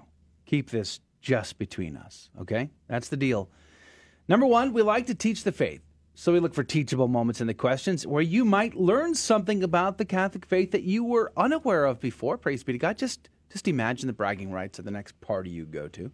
I mean, Easter's coming, right around the corner. There's that. I don't know what you're laughing at. The next thing, of course, is we like to have a laugh. We like to have a good time. And honestly, our callers are amazing. It's certifiable. They are incredible. They laugh with us. They have great fun, and we enjoy that most. And of course, we give out prizes, which makes this a winner for everyone involved. Praise be to God. But if you're new here, if you're just tuning in and you're like, what in the... Here's the deal, okay? I have 3 Catholic trivia questions, but I do not ask the caller the questions. So they don't even need to know. They could not know a single one and still win. It's possible because instead of asking them, I will ask Rudy, I will ask Adrian, one of which will be correct and the other will be incorrect. The caller will then have 15 seconds on the clock to make a decision. Whomst do they trust more, Rudy or Adrian? And the correct answer goes into the coffee cup of divine providence to win this week's prize. Rudy, what could they win? Praise be to God. We have a return sponsor this week, Catholic Printing Press. Man, they make really good stuff. Catholic Printing Press works to recover, restore, and reproduce the forgotten holy cards of the past contemplative age of our church. And they pray that their new and upcoming projects will edify and help sustain the prayer lives of the laity. Please consider visiting their website at CatholicPrintingPress.com. They are generously sponsoring our game show this week with a variety of prayer cards. And look, these aren't your mom's prayer cards. These are your grandma's prayer cards. These are the really nice, old school, die cut, kind of, oh man, they're just incredible. Look at their website, CatholicPrintingPress.com. Yeah, back in my day. When you went to school uphill both ways. Prayer cards were awesome. All right, make prayer cards great again. Back in his day when he sat behind Christ in Jewish school. All right, let's go to the phone. Enough, you two youngins. Good grief. Andrew, good morning to you. Thanks for calling in. Good morning. Thank y'all for answering. Hey. Praise be to God, Andrew. Where are you calling from? San Antonio, Texas. The great city of San Antonio, Texas. San Antonio supremacy. Where do you Texas? Where do you go to church? Come on, St. Leo's is on South Florida is the greatest church in all San Antonio. Oh, mea culpa, my friend. I don't know why I didn't know that. We're all equally as great, each church here under our archdiocese, but nonetheless, St. Leo's is where I preside. There you go. St. Leo, praise be to God. All right, Andrew, this is going to be fun, but you obviously know how this works. Obviously. Yeah. Do you ready to go then? I'm on your side. It's you and me together, brother, and we'll have to see if we can't navigate the difficult and tricky waters of Rudy Carlos and Adrian Fonseca. Hey, do, re, mi, fa, sol, la, ti, da. Let's go. Very good. Here we go. All right. We will start with Rudy first, as is our custom, as is our tradition, our patrimony. I was having flashbacks to the Sound of Music there, but that's okay. I was thinking the same. There you go. Exactly. Love that song. Rudy, are you ready? I'm so ready, Joe. Are you sure? I couldn't sleep last night. I just wanted to play the game show. I'm not surprised, but are you sure is the question. Amen. Yes. Okay. I'm so sure. Here we go. This is an easy one. Let's start off with the easiest of the 3. Okay. Rudy, could you tell me what was the profession of Adam's son Cain? Cain, man. Cain, what a guy. He was a stonemason, if you get my meaning. I'm sorry, what? He was what? He was a stonemason. Was he a free stonemason? I'm just curious. A stone cutter? Free. He was slinging stones, I gotta tell you. Okay. Mm-hmm. Let's just, so stonemason was your answer. Yep. Let's see what brother Adrian has to say here. Adrian, can you tell me? Maybe. What was the profession of Adam's son Cain? Yes, Adam's son Cain. Not Abel, his other son, Cain. Yes. Cain. Brother. That he was a farmer. A farmer? Yep. Not a stonemason. Not a stonemason. Okay. A farmer. All right, Andrew, is it as Rudy says, a stonemason, or is it as Adrian says, a farmer? 15 seconds on the clock. Who is right? Who is wrong? Andrew, what say you? Oh, I got 15 seconds to say whatever I want. Oh, your phone is breaking up. Adrian. You're going to go with Adrian. You're forced to have to go with Adrian. That's always a wise choice. Hey, I'm not used to this. You're in. You're in for one. You could win now, Andrew. Praise be to God. He was, in fact, I'm a excited about the farmer. prayer cards, for real. Now, Yes, I'm excited about the prayer cards. Abel, what was he? Do you know? Shepherd. He was a shepherd. Abel was a shepherd. All right, let's go to question number 2. We're going to go to question number 2. We'll start with Adrian first. Uh-oh. Adrian. That's dangerous. This one, probably the hardest one out of all Hardest three. one? I don't know. Maybe. Could be. Which cardinal virtue is a virtue of practical reason? A virtue of practical reason. Yes, of course. That's knowledge. You have to know what to do before you can do it. Yeah. So what was your answer? Knowledge. Okay. Knowledge. Okay. Hey, now. Hey, Rudy, can you tell me which cardinal virtue is a virtue of practical reason? Practical reason. All right. So we have to put everything in perspective, and we have to have what's called prudence. Prudence. To know when to do the right thing. Is it prudent to say that at this time? I think so. Yeah. Okay. Yeah. Okay. Yeah. So there's your choices, Andrew. It's either, as Rudy says, prudence, or it is as Adrian says, and it is knowledge. Which of the two is a cardinal virtue, is a virtue of practical reason? 15 seconds on the clock, Andrew. What say you? Hey, can we just get the question again and go with prudence? But what was the question? Which cardinal virtue is a virtue of practical reason? Is it Rudy's prudence or is it Adrian's knowledge? And I want to say it just makes sense, the knowledge. So let me not make it too difficult on myself. Knowledge. Are you sure? Oh, no. Oh, my gosh. Patience will provide. I'm sorry, Andrew. I feel like I let you down there, but you know, Adrian, he throws those low right curveballs to the low right corner. Sometimes you just got to not swing at them. You know what I'm saying? You just got to be careful, but you got to be prudent when you swing your bat. That's all I'm saying. You said it See 5 where times. I You're was like, going with you that, gotta be sneaking prudent that in there like that. Good, Joe. Yeah, prudence. Prudence was the correct answer, but don't worry, we're going to get you in there twice. This next one is easily the easiest of all 3 questions. Easiest. Easiest? Is that a word? Hardliest. Is easiest even a word? It's hardest. It sounds like a website. It sounds like Easiest. a Bidenism. It's really the what it sounds hardest. like. Okay. Anyway, all right, here we go. Let's focus. Okay. Back to Rudy. We're going to go back to Rudy this time, Andrew. Rudy. Here we go. What is a day of abstinence? A day of abstinence. Okay. Typically, that's a day where you don't and you can't eat meat. Oh, I see. Yes. I see. You can't eat meat. You just don't do it. Yeah. Put it down. If you're a carnivore, you're on the carnivore diet. Yeah. Don't do it. You eat, then it's a complete fast for those folks. Yeah, that's a black fast. I see.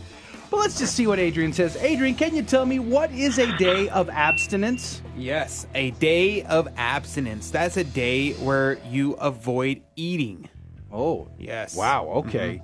Well, you listen, abstain from food. Andrew, I am not a biologist. However, the question is, what is a day of abstinence? Is it a complete fast from all foods ever, as Adrian seems to think? Or is it just where you don't eat meat, as Rudy seems to think? 15 seconds on the clock. Who is right? Who is wrong? Andrew, what say you?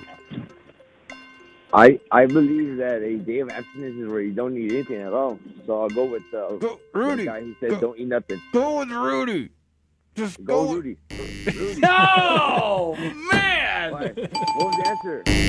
Not sure what to do there. Yeah, no. Hey, can I say 2 answers at one time, right? It was Rudy. It was Rudy. Rudy. It was just, you don't eat meat. That's the answer. See, I told you I was not a biologist, so there you go. I don't eat at all. You know what I mean? Yeah, Andrew, you're the best. Of course, that's just fun. Andrew, God love you. You're in the cup. You could still win. Tune in Friday to find out. But God bless St. Leo's there. God bless you, Andrew. Thank you for playing our game and having a good time. We're giving them back to y'all. Thank you. Amen. Have a great day, Andrew. We're going to put you on hold. Oh, he just hung up. Call back, Andrew. Call back. We need your phone number just in case. That's going to do it for the radio side of our show. Please hang out with the after show if you can. Go to grnonline.com/CDT. You can find the live video right there. You can just watch it live right there on our website. But if you want to comment and interact, well, you can always just hang out one of our live video feeds. God love you. Thank you for joining us on Your Catholic Drive Time, where it is our pleasure to keep you informed and inspired. Join us Monday through Friday at the same time, right here on your favorite Catholic radio station. Don't forget to connect with us. Just go to facebook.com/Catholic Drive Time. Again, that's facebook.com/Catholic Drive Time. Be sure to share more than just us today. Share Jesus with everyone you meet. Bye now, and God love you.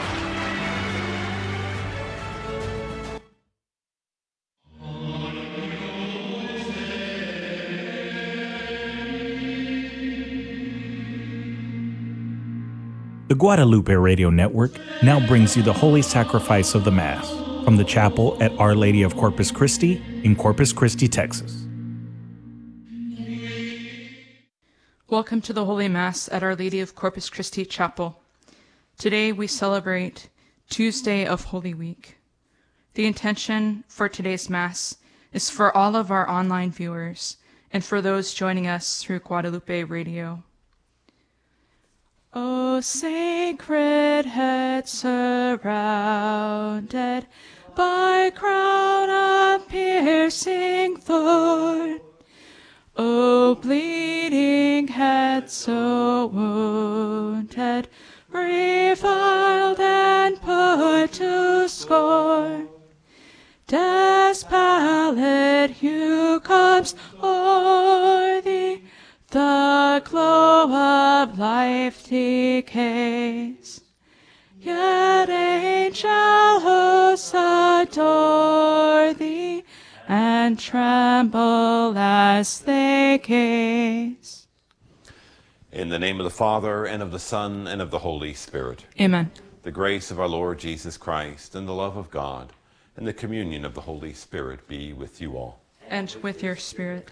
Brothers and sisters, let us call to mind our sins, and so prepare ourselves to celebrate the sacred mysteries.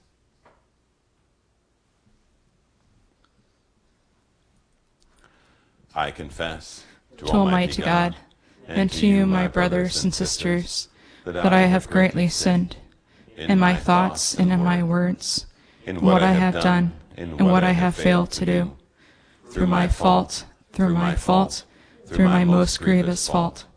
Therefore I ask the Blessed Mary, ever Virgin, all the angels and saints, and to you, my brothers and sisters, to pray for me to the Lord our God. May Almighty God have mercy on us, forgive us our sins, and bring us to everlasting life. Amen. Kyrie eleison. Kyrie eleison. Christe eleison. Christe eleison. Kyrie eleison. Kyrie eleison.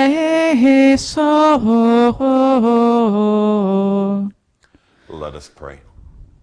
Almighty, ever-living God, grant us so to celebrate the mysteries of the Lord's Passion, that we may merit to receive your pardon, through our Lord Jesus Christ, your Son, who lives and reigns with you in the unity of the Holy Spirit, God, forever and ever. Amen.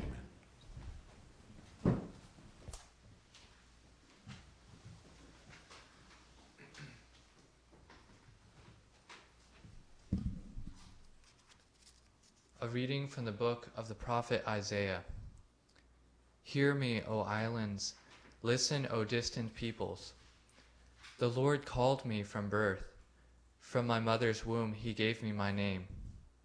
He made of me a sharp-edged sword and concealed me in the shadow of his arm. He made me a polished arrow. In his quiver he hid me. You are my servant, he said to me, Israel, through whom I show my glory. Though I thought I had toiled in vain, and for nothing uselessly spent my strength, yet my reward is with the Lord, my recompense is with my God. For now the Lord has spoken, who formed me as his servant from the womb, that Jacob may be brought back to him, and Israel gathered to him. And I am made glorious in the sight of the Lord, and my God is now my strength. It is too little, he says, for you to be my servant, to raise up the tribes of Jacob, and restore the survivors of Israel. I will make you a light to the nations, that my salvation may reach to the ends of the earth. The word of the Lord.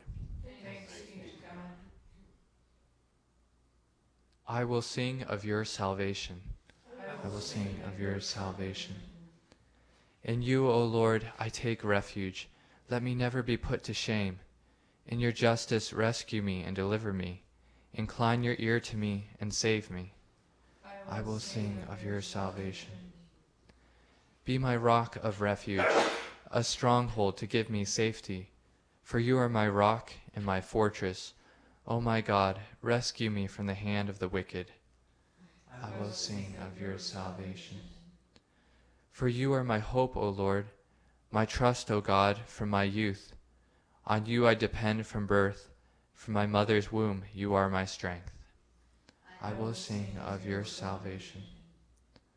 My mouth shall declare your justice, day by day your salvation. O God, you have taught me from my youth. Until the present I proclaim your wondrous deeds. I will sing of your salvation. Praise to you, Lord Jesus Christ, King of endless glory. Praise to you, Lord Jesus Christ, King of endless glory. Hail to you, our King, obedient to the Father. You were led to your crucifixion, like a gentle lamb to the slaughter. Praise to you, Lord Jesus Christ, King of endless glory. The Lord be with you. And with your spirit. A reading from the Holy Gospel according to John. Glory to you, Lord. Reclining at table with his disciples, Jesus was deeply troubled and testified, Amen, amen, I say to you, one of you will betray me. The disciples looked at one another at a loss as to whom he meant. One of his disciples, the one whom Jesus loved, was reclining at Jesus' side. So Simon Peter nodded to him to find out whom he meant. He leaned back against Jesus' chest and said to him, Master, who is it? Jesus answered, It is the one to whom I hand the morsel after I have dipped it. So he dipped the morsel and took it, and handed it to Judas, son of Simon the Iscariot. After Judas took the morsel, Satan entered him. So Jesus said to him, What you are going to do, do quickly. Now none of those reclining at table realized why he said this to him. Some thought that since Judas kept the money bag, Jesus had told him, Buy what we need for the feast, or to give something to the poor. So Judas took the morsel and left at once, and it was night. When he had left, Jesus said, Now is the Son of Man glorified, and God is glorified in him. If God is glorified in him, God will also glorify him in himself, and he will glorify him at once. My children, I will be with you only a little while longer. You will look for me, and as I told the Jews, where I go you cannot come. So now I say it to you. Simon Peter said to him, Master, where are you going? Jesus answered him, Where I am going you cannot follow me now, though you will follow later. Peter said to him, Master, Why can I not follow you now? I will lay down my life for you.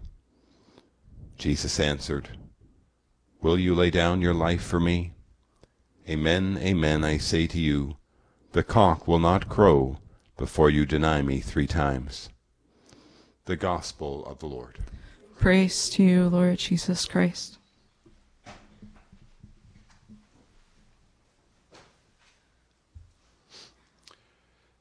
This morning's Gospel reminds us of the urgency needed in our life to overcome sin and temptation. When we think of Judas in particular, and when we also think of Peter and his denial of Jesus, we can think that, both Judas and Peter were part of Jesus's inner circle. They know the Lord well. Peter, of course, made his very beautiful confession of faith that was revealed to him by the Father in heaven.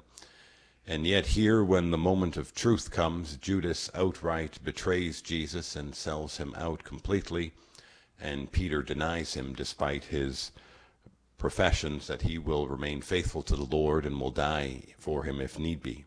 I think it reminds us of 2 very important principles of the spiritual life. The first one is that knowledge is not enough to always make the right decision to choose the good and to avoid evil. In fact, we know that sin, by definition, is always irrational. Sin is always a kind of shooting yourself in the foot because it goes against what you were created for. It goes against your movement toward perfection and happiness in life. And yet, even those of us who have full knowledge or good knowledge of what our faith is, good knowledge of what Jesus is, none of us can say that we're completely above sin and that we're not at all worried that we're ever going to choose it. It reminds us that the human will, our faculty of the will, that we need to train it, we need to discipline it so that when the moments of temptation comes, we will be ready to choose good and to reject evil. Because both Judas and Peter show us that it's a lot more than just head knowledge when it comes to living our faith. It takes a firm decision of the will, especially in difficult moments, especially in moments of temptation, to be able to choose the good and to reject the evil. The second principle that it shows us is that we Christians are constantly called to remain humble. We are never to presume that we have it all figured out and that we can definitively say, Lord, I know 100% for certain if this ever happened to me, I would always be faithful to you. I'd be willing to die for you. Those are nice sentiments, but until we're actually in that spot, we don't know what we're going to be capable of. And it reminds us that, number 1, we shouldn't presume, but number 2, we really are reliant on God's grace to be able to heroically follow Christ. That none of us in and of our own power can merely do it out of our sheer willpower or force of will, but that it really takes a collaboration of a firm decision on our part to be united to the Lord, but secondly, that we need His grace, we need His assistance to be able to choose the good and to reject evil. As we saw very clearly today, Peter made big claims, but wasn't quite ready to fulfill them. And humility keeps us on our knees, and it keeps us reliant on God's grace to know that we need His strength. In conclusion, St. John Paul II used to always say that, human life is like a drama. Every single day we have choices placed in front of us to think, speak, or do good, and conversely to not do good, which is precisely what the definition of evil is. And every single day we use our free will to make the decision whether or not we're going to collaborate with God's grace, with His strength, to be able to choose the good and reject evil. And because of that, life truly is a drama. It truly is something which is dynamic, which is filled every day with a great possibility to do an immense amount of good by uniting our life to the grace of Jesus, by uniting our struggles and sufferings to Jesus on the cross. But it's also filled with the possibility of not doing good. And so, my brothers and sisters, as we go forward in this Tuesday of Holy Week, let us ask God for the grace that, mindful of the celebration of the Paschal mysteries of the Lord, which is upcoming later this week, that we would always remember that Jesus Christ won the victory over sin and temptation by dying on the cross for us, And let us ask that we would always humbly come before him on our knees, begging his grace, that we would always be prepared to choose the good and to reject evil. Amen.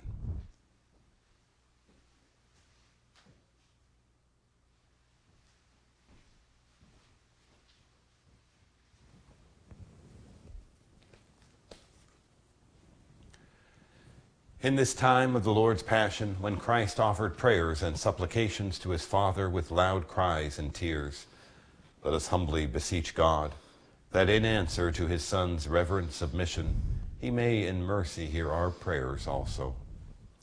That the Church, the bride of Christ, may be more fully cleansed by his blood in this time of his Passion, let us pray to the Lord. Lord, hear our prayer. That through the blood of Christ's cross all things in the world may be brought to peace for the sake of salvation, let us pray to the Lord. Lord, hear our prayer. That God may grant fortitude and patience to all who through sickness or hardship have a share in Christ's passion, let us pray to the Lord. Lord, hear our prayer. That we may all be led through the Lord's passion and cross to the glory of his resurrection, let us pray to the Lord. Lord, hear our prayer. Be present, O Lord, to your people at prayer, so that what they do not have the confidence or presumption to ask, they may obtain by the merits of your Son's passion, who lives and reigns forever and ever. Amen. Ubi caritas et amor, ubi caritas Deus ibi est, ubi caritas et amor, ubi caritas Deus ibi est, ubi caritas et amor, ubi caritas Deus ibi est, ubi caritas et amor, ubi caritas Deus ibi est. Pray, brothers and sisters, that my sacrifice and yours may be acceptable to God, the Almighty Father. May the Lord accept the sacrifice at your hands, for the praise and glory of his name, for our good and good of all his holy church. Look favorably, O Lord, we pray, on these offerings of your family, and to those you make partakers of these sacred gifts, grant a share in their fullness through Christ our Lord. Amen. The Lord be with you. And with your spirit. Lift up your hearts. We lift them up to the Lord. Let us give thanks to the Lord our God. It is right and just. It is truly right and just, our duty and our salvation, always and everywhere to give you thanks, Lord, Holy Father, Almighty and eternal God, through Christ our Lord. For the days of his saving passion and glorious resurrection are approaching, by which the pride of the ancient foe is vanquished, and the mystery of our redemption in Christ is celebrated. Through him the host of angels adores your majesty, and rejoices in your presence forever. May our voices, we pray, join with theirs in one chorus of exultant praise, as we acclaim. Sanctus, Sanctus, Sanctus Dominus Deus Sabaoth, plenis sunt celi et terra, gloria tua, Hosanna in excelsis, benedictus, qui venit in nomine Domini, Hosanna in excelsis. You are indeed holy, O Lord, the fount of all holiness. Make holy, therefore, these gifts, we pray, by sending down your Spirit upon them like the dewfall, so that they may become for us the body and blood of our Lord Jesus Christ.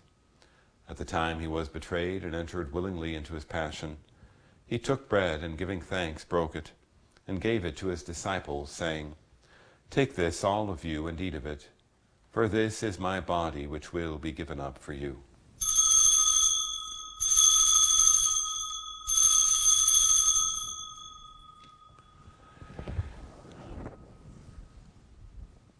In a similar way, when supper was ended, he took the chalice, and once more giving thanks, he gave it to his disciples, saying, Take this, all of you, and drink from it, for this is the chalice of my blood, the blood of the new and eternal covenant, which will be poured out for you and for many for the forgiveness of sins. Do this in memory of me.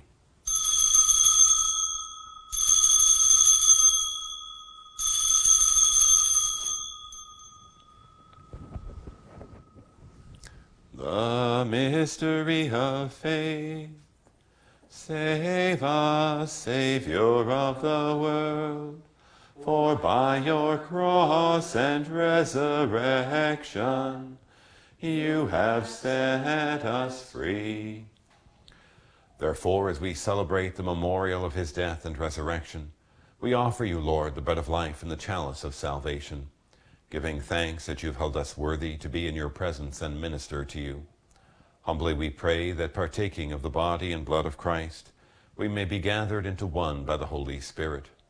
Remember, Lord, your church spread throughout the world, and bring her to the fullness of charity, together with Francis our Pope, and Michael our Bishop, and all the clergy. Remember also our brothers and sisters who have fallen asleep in the hope of the resurrection, and all who have died in your mercy. Welcome them into the light of your face. Have mercy on us all, we pray, that with the Blessed Virgin Mary, Mother of God, with blessed Joseph, her spouse, with the blessed apostles, and all the saints who have pleased you throughout the ages, we may merit to be co-heirs to eternal life, and may praise and glorify you through your Son, Jesus Christ.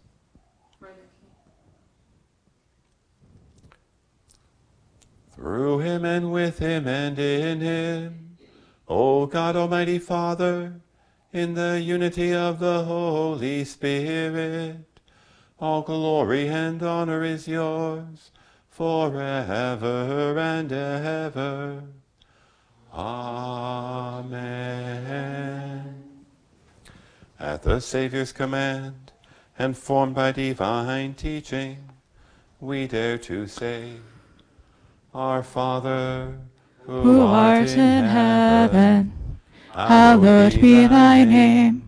Thy kingdom come, thy will be done, on earth as it is in heaven. Give us this day our daily bread, and forgive us our trespasses, as we forgive those who trespass against us.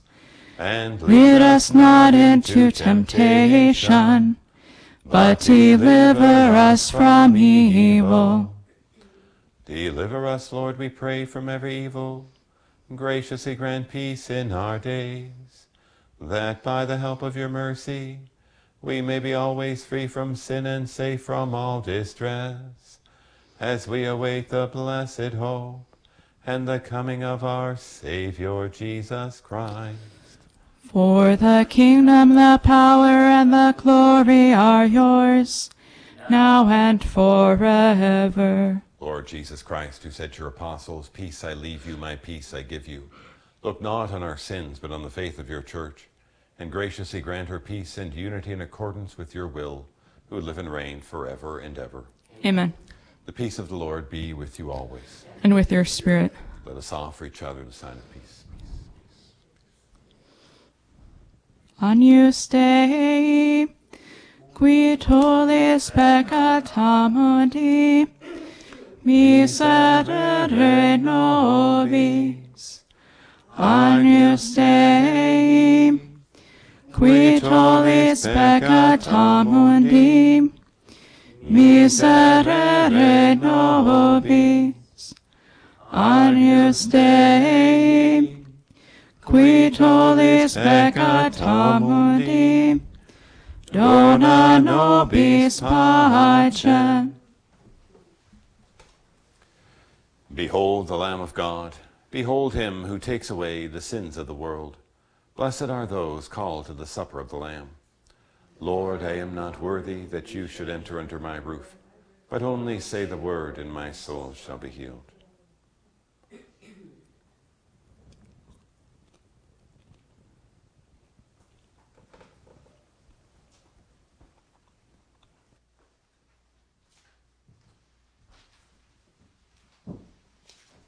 An act of spiritual communion. My Jesus, I believe that you are present in the most holy sacrament. I love you above all things, and I desire to receive you into my soul. Since I cannot at this moment receive you sacramentally, come at least spiritually into my heart.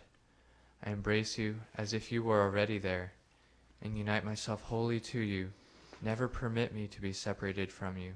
Amen. At the cross her station keeping, stood the mournful mother weeping. Close to Jesus to the last, through her heart his sorrow sharing, all his bitter anguish bearing. Now at length the sword has passed. Oh, that blessed one, grief laden, all his bitter, blessed maiden, mother of all blessed one. How she stood in desolation, upward gazing on the passion of that deathless dying Son. Who could see from tears refraining, Christ's dear mother uncomplaining, in so great a sorrow bowed? Let us pray.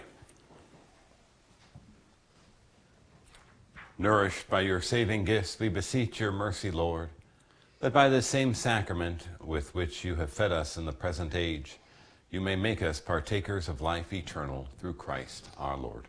Amen. The Lord be with you. And with your spirit. Bow your heads and pray for God's blessing.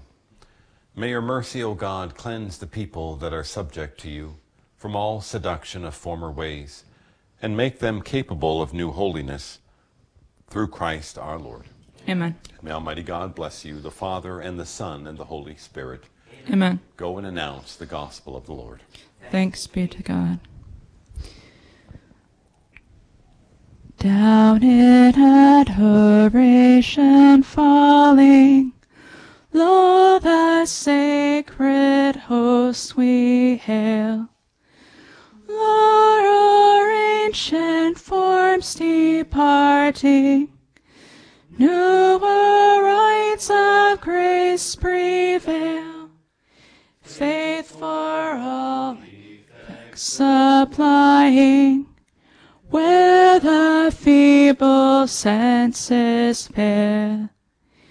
To the everlasting Father, and the Son who reigns on high, with the Spirit blessed proceeding, forth from each eternity.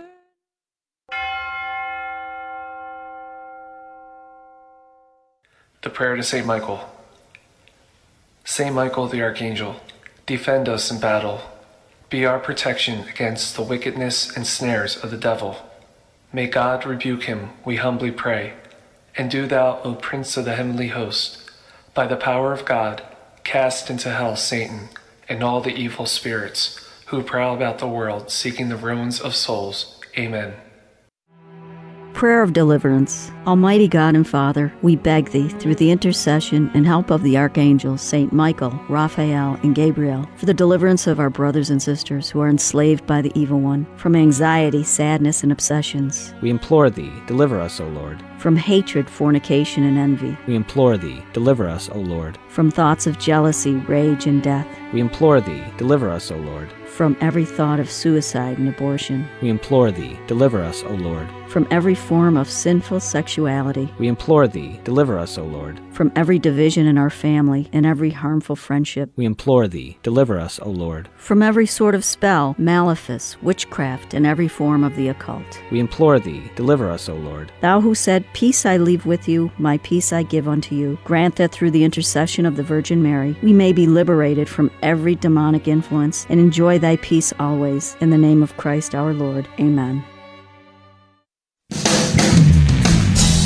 Spreading the splendor of truth.